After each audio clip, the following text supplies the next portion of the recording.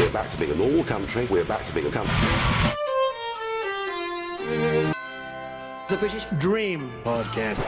No, wait a minute. We need a new intro. The British Dream. Why we will never... The British Dream. That's better. Welcome to The British Dream, the politics podcast that's apparently sponsored by the Conservative Party. My name is Simon Child, Home Affairs Editor at Vice.com. Just me and Wetherspoons this week. Blame the cuts. This week's been such a shit show that we felt the need to put a special podcast together. Conference season is really just a chance for politicians to show themselves for who they really are, in their own safe space, surrounded by soft furnishings and their best frenemies. The British dream that has inspired generations. Try to calm down. That dream is what I believe in. And behave like an adult. Has there ever been such a brilliant creative masterstroke? Our beloved leader, Theresa May, has helped boost our podcast listening figures this week by giving us repeated name checks during her conference speech. Theresa, didn't realise you were such a fan. No, actually what happened was the British Dream was a phrase first used by Michael Howard, who's a failed Tory leader from when I was a teenager. And then it's been kind of bubbling around Tory circles for a while.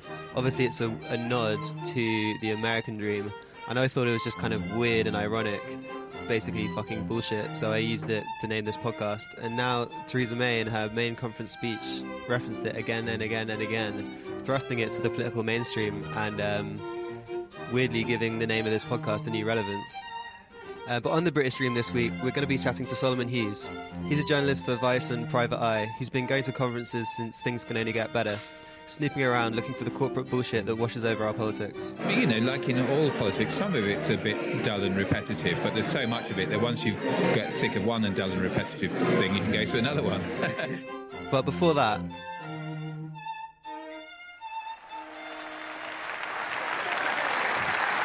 I hope you notice that, ladies and gentlemen, the Chancellor giving something away free. And we...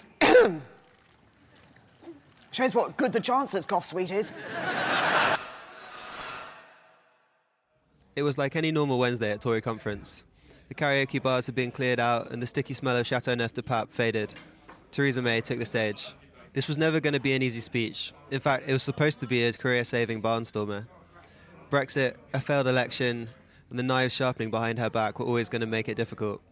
She started with an apology. We did not get the victory we wanted because our national campaign fell short. It was too scripted, too presidential, and it allowed the Labour Party to paint us as the voice of continuity when the public wanted to hear a message of change. I hold my hands up for that. I take responsibility. I led the campaign, and I am sorry.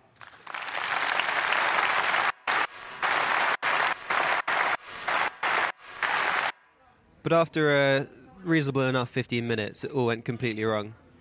Prankster Lee Nelson handed her a P45, which she weirdly took. Then she started coughing and spluttering, rendering most of her speech almost inaudible. And then the sign behind her started falling apart, and so did she. The thick of it, Veep, Yes Minister, you name it. No satirist could ever actually write this because it all felt so unbelievable. It was like a metaphor for her entire leadership, so perfect that it makes my job almost too easy. But let's look beyond the shaky performance. Everyone's dissected that to death now. Let's look at the actual meat of what she said. Because a poor performance actually covered up what would have been a deeply average speech anyway that offered basically nothing. That's why I've always taken on vested interests when they're working against the interests of the people. Called out those who abuse their positions of power and given a voice to those who have been ignored or silenced for too long. And when people ask me why I put myself through it, the long hours, the pressure, the criticism, the insults that inevitably go with this job, I tell them this. I do it to root out injustice and to give everyone in our country a voice. And that's why, when I reflect on my time in politics, the things that make me proud are not the positions I've held, the world leaders I've met, the great global gatherings I've attended, but knowing that I made a difference, that I helped those who couldn't be heard. Okay, so she was trying to remind us why she's actually in politics, because I guess most people forgot. And there was this bit of the speech entitled What I'm in This For, in which she listed several sort of social justice achievements that apparently she's had and then repeated the line, I think it was 8 times, saying, "That's what I'm in this for. That's what I'm in this for," every time. But all the claims were like pretty wild. Like the victims and survivors of child sexual abuse, ignored for years by people in positions of power, now on the long road to the truth. That's what I'm in this for. Totally weird thing to be claiming as a sort of great success of your leadership. The inquiry into child sexual abuse is a total farce that has gone from like failure to failure. I think it's on its 4th chair, and recently a survivors group said that it's not fit for purpose. But apparently that's what I'm in this for, Theresa. And that same commitment is the reason why one of my first acts as Prime Minister was to establish the groundbreaking racial disparity audit, investigating how a person's race affects their treatment by public services so that we can take action and respond. Like Alexander Paul, a young man who came to this conference 3 years ago to tell his story. The story of a young black boy growing up in modern Britain who, without causing any trouble, without doing anything wrong, found himself being stopped and searched by people in authority time and time and time again. Alexander spoke so eloquently about this experience and how he came to mistrust those in positions of power as a result. So, inspired by his example, we took action. We shook up the system, and the number of black people being stopped and searched has fallen by over 2/3. Order! So here she's talking about the number of black people being stopped and searched falling. I mean, fine, so maybe some progress has been made there, but it really feels like you're resting on your laurels here when there's still a lot of work to do and still a lot of really high-profile police racism happening. And it's why, after seeing the unimaginable tragedy unfold at Grenfell Tower, I was determined that we should get to the truth. Yeah, then she talks about Grenfell, which is, again, just bizarre, because the only thing she should be doing in relation to Grenfell is apologising. I don't know if anyone remembers how she completely failed to respond to that situation after it happened. She visited the site but didn't talk to anyone there. The local Tory council seemingly took forever to take the situation seriously and was just treating people with a fairly obvious contempt. And then her major point is that the public inquiry is going to find justice. Well, I guess we'll wait and see. Certain community groups have already suggested a boycott, as well as the Fire Brigade Union, I believe, is threatening a boycott. So, you know, the jury is out on that one. Because Grenfell should never have happened and should never be allowed to happen again. So we must learn the lessons, understanding not just what went wrong, but why the voice of the people of Grenfell had been ignored over so many years. That's what the public inquiry will do. And where any individual or organisation is found to have acted negligently, justice must be done. Okay, so that was her boasting about her sort of dubious past achievements, but what does she actually offer for, like, the future? Well, the kind of 3 main areas people were talking about were energy, student debt and tuition fees, and the housing crisis. On energy, she promised an energy cap on the prices. I mean, that's a policy stolen from Labour. I think under Miliband he had that and he got called a sort of crazy Marxist for it. So it's interesting how the political centre ground has shifted so far that Theresa May is now doing a policy that the Daily Mail called Marxist a few years ago. Then you've got the cap on tuition fees, which is a hugely generous concession to the young. It's going to save young people 360 quid, which is cool. Jeremy Corbyn was offering to scrap tuition fees entirely, which is kind of cooler. There's questions over whether Corbyn would actually do that, but in terms of messaging, it's pretty obvious. And also, to get a bit more into the detail, Theresa May said she was going to freeze tuition fees while they held a review into university funding. So, okay, a review, brilliant, what's that going to do? And then that also seems to kind of put a date on when they're going to potentially raise them again. So we can look forward to the end of a review that will bring probably not very much, and then they'll rise again. We will scrap the increase in fees that was due next year and freeze the maximum rate while the review takes place. And we will increase the amount graduates can earn before they start repaying their fees to £25,000, putting money back into the pockets of graduates with high levels of debt. For while we are...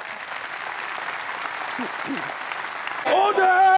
And then the big one was housing, where Theresa May said, "I will dedicate my premiership to fixing this problem, to restoring hope, to renewing the British dream for a new generation of people." And because it will take time for greater house building to translate into more affordable house prices, we've introduced schemes like Help to Buy to support people who are struggling right now. But the election result showed us that this is not nearly enough. We've listened and we've learned.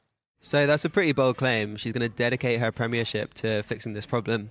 So how's she going to do that? Well, for starters, the Chancellor announced a further £10 billion investment in Help to Buy. Sorry, what? £10 billion in Help to Buy? That's an extra £10 billion from the magic money tree into a policy that just inflates the housing market, subsidises a small number of middle-class aspirants, and basically doesn't fix any structural problems in the housing market in this country. And if anything, just makes them worse. So if she's dedicating her life to this, it's like, please, please stop. You're just making it fucking worse.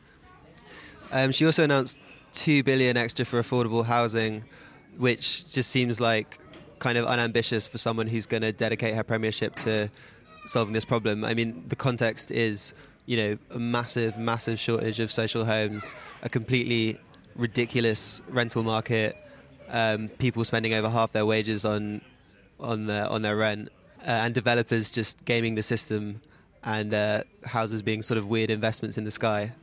And so basically $2 billion is sort of staggeringly unambitious and seems unlikely that it's going to really address this sort of huge, chronic national crisis that we've got. And it was also just really short on detail. How are we going to build these new homes? Are we going to demolish any current council homes in the meantime? Feels like probably we will, given the way that development tends to go in this country. So yeah, I don't know. I wouldn't hold out too much hope for Theresa May's huge claim to solve the housing crisis. It won't be quick or easy. But as Prime Minister, I'm going to make it my mission to solve this problem, and I'll take personal charge of the government's response and make the British dream a reality by reigniting home ownership in Britain once again. So yeah, that's housing. So, I mean, what do we make of Theresa May's British dream? Well, as a piece of rhetoric, the British dream obviously refers to the American dream. Work hard, play by the rules, then prosperity awaits. Obviously, as an idea, and being from America, that's tied to the idea of migration, coming over from the old country and making good in a new place, which is a really vile thing to hear from someone who, as Home Secretary, was completely obsessed with making Britain a, quote, hostile environment for migrants. The person who introduced racist vans onto our streets, who made coming to this country completely shit and a sort of horrible nightmare. And then what about the rest of us? What about this dream? Well, she's got not a lot to show for her time in office so far, and while we didn't get into her every policy promise in this podcast, basically the detail of what she's promising is completely uninspiring. She may have been coughing and spluttering, and that's what everyone's talking about, but it kind of just covered up the fact that she's got so little to offer anyway. It may have been a shit show performance, but let's be honest, it was a shit show speech and a shit show offer for people like you and me. It might be the British dream, but it's not my dream. Public sector working together. Why we will never... And we... spreading prosperity to... No.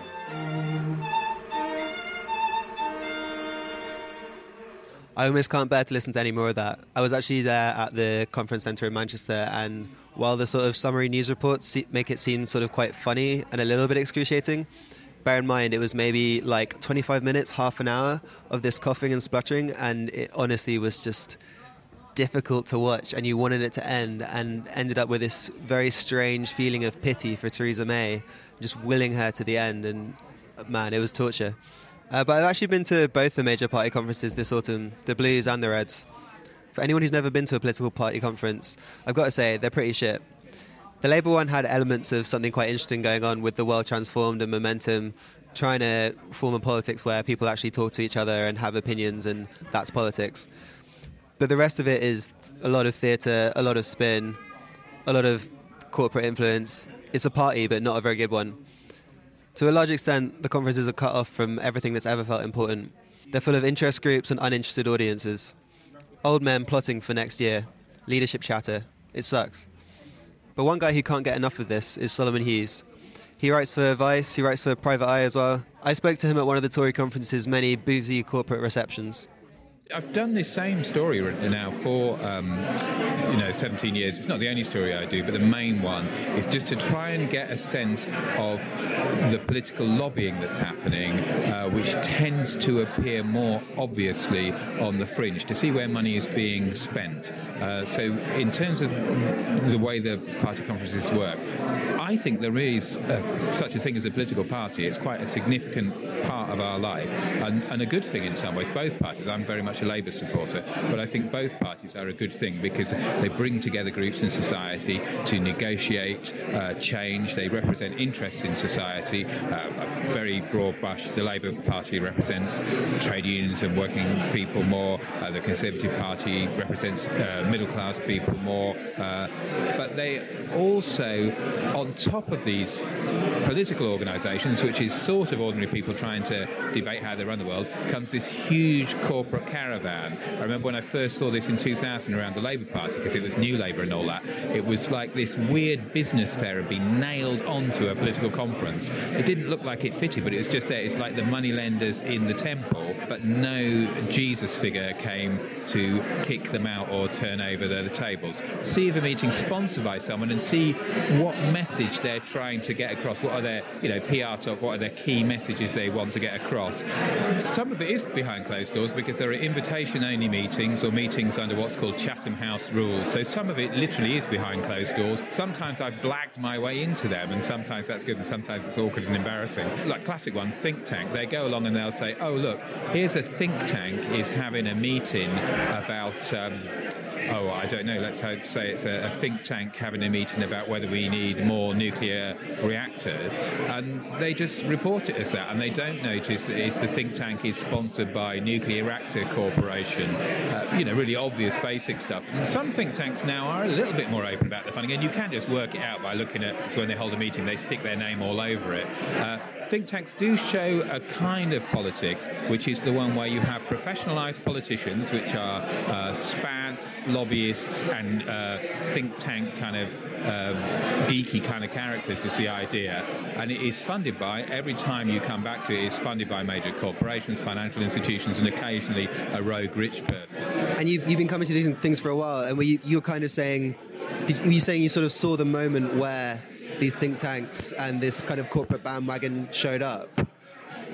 No, I think I started going at the point it did show up. So I'm not, I can't be totally sure because I started in the New Labour years and I started with the Labour conferences. But it definitely grew. I mean, the kind of trade fair atmosphere and the corporate atmosphere and the funded think tank atmosphere definitely grew in that period. And it's interesting, it gives you a sense, it waxes and wanes how many people from the sort of lobbying type, think tanky type area turn up, and it gives you a sense of how serious that group of people think that party is. If a party's in power, everyone turns up, but if a party is out of power, but maybe all those people who've got a bit of money think they're going to win an election, they do turn up. They definitely all turn up for New Labour. They kind of kept faith with the Conservatives in opposition, but sometimes not quite so much. You had a very during the Miliband years of Labour, the caravan wasn't pitching up. There were less funded meetings. There was less banks, financial institutions, welfare corporations, because I guess they just thought Labour was very, very far from power. You had a really interesting effect this year in that all those people understood that Labour is close to power, so they all turned up, but they found it very hard to get in touch with the actual people who run Labour. So, I mean, just a trivial example, Coca-Cola, they're all over the conferences. I think they've got something in their mind about recycling. So Coca-Cola have put money into a Labour business reception. Great big Coca-Cola banner. It's pretty damn obvious. Introduction by the guy from Coca-Cola telling us how Coca-Cola is really good and not horrible at all and everything's nice about it. And then it's like, and I'm speaking next, and John McDonnell's going to come and talk. And I was kind of waiting because I thought it would be great to have a picture of John McDonnell in front of a Coca-Cola banner, presumably saying something bad about Coca-Cola, because that's what you do, or saying, I'm going to tax you or something. But actually just didn't turn up. And so everyone was just sat around. I mean, other Labour figures turned up sort of much, much lesser, nowhere near the shadow cabinet. So you had business really reaching out in its traditional way through sponsorship of organisations and meetings, and then just, being sat there left on their own whistling. So that was interesting. And last year, the sort of corporate bandwagon didn't really turn up to the Labour conference, right? Because they thought, oh, they're a joke, they're so far from power. And this year you've got them turning up again, but being slightly, I don't know, weirded out maybe by turning up to like a sort of old Labour conference and not knowing what to do with themselves. I think the problem is that they're used to having a negotiation where they talk to a party through third parties, but they organise the party. It's their, they put on the drinks and things like that. And it's like if they're in charge of the nibbles, they control the conversation, I guess is the idea. They were struggling to do that at Labour's conference, but I think actually what they should do is just approach the party directly and talk on the party's terms. If they say, can I come to your office and talk to you, of course they'll be fine about it, but then they'll be the ones sitting in the waiting room, say, when the shadow chancellor or the shadow minister for X, Y or Z is available, and I think they're not comfortable with that. They want to be the hosts of the party because they feel they would control the atmosphere a bit. It's really basic sort of business school stuff. I'm sure they all practice doing really firm handshakes as well, but that's what's going on, I think. And this might be getting a bit theoretical and difficult to answer, but do you think organisations like Momentum and the World Transformed and stuff, having seen this stuff happen for a while, do you think that can constrain the kind of corporate beast? Yeah, I think they're just alternative circles of power. I think it always was inherent in the Labour Party that you had other institutions, and the principal one you had that survived were, well, actually there are two sets of institutional places of power that kept the Labour Party from just becoming a sort of liberal capitalist party, even though that's Blair wanted it to be. The first was the trade unions. They're organisations of their own. They have their own money, they have their own members, they can make things happen.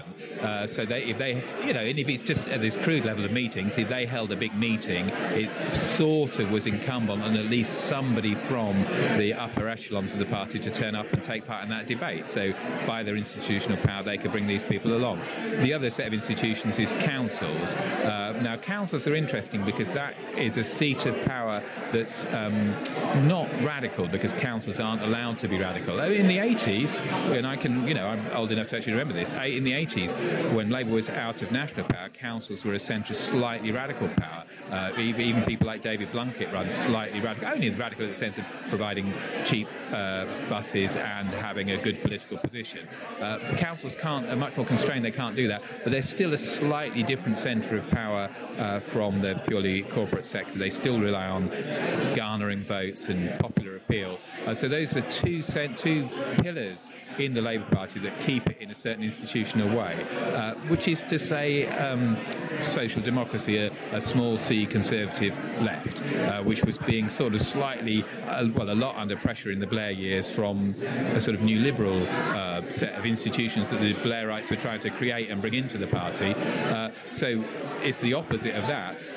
What you've got is potentially, and I think they've been quite canny about this, the sort of Momentum type left in Labour, is they're not just saying we want to do this, we believe in that position. They're creating institutions, which gives you a slightly more stronger base. It means you can't get knocked off your feet so quickly. And they don't have to be, they did a good job. It's quite impressive that they could organise these very large meetings with a high level of debate by the simple procedures of charging a modest ticket price and having it in a relatively shabby hall.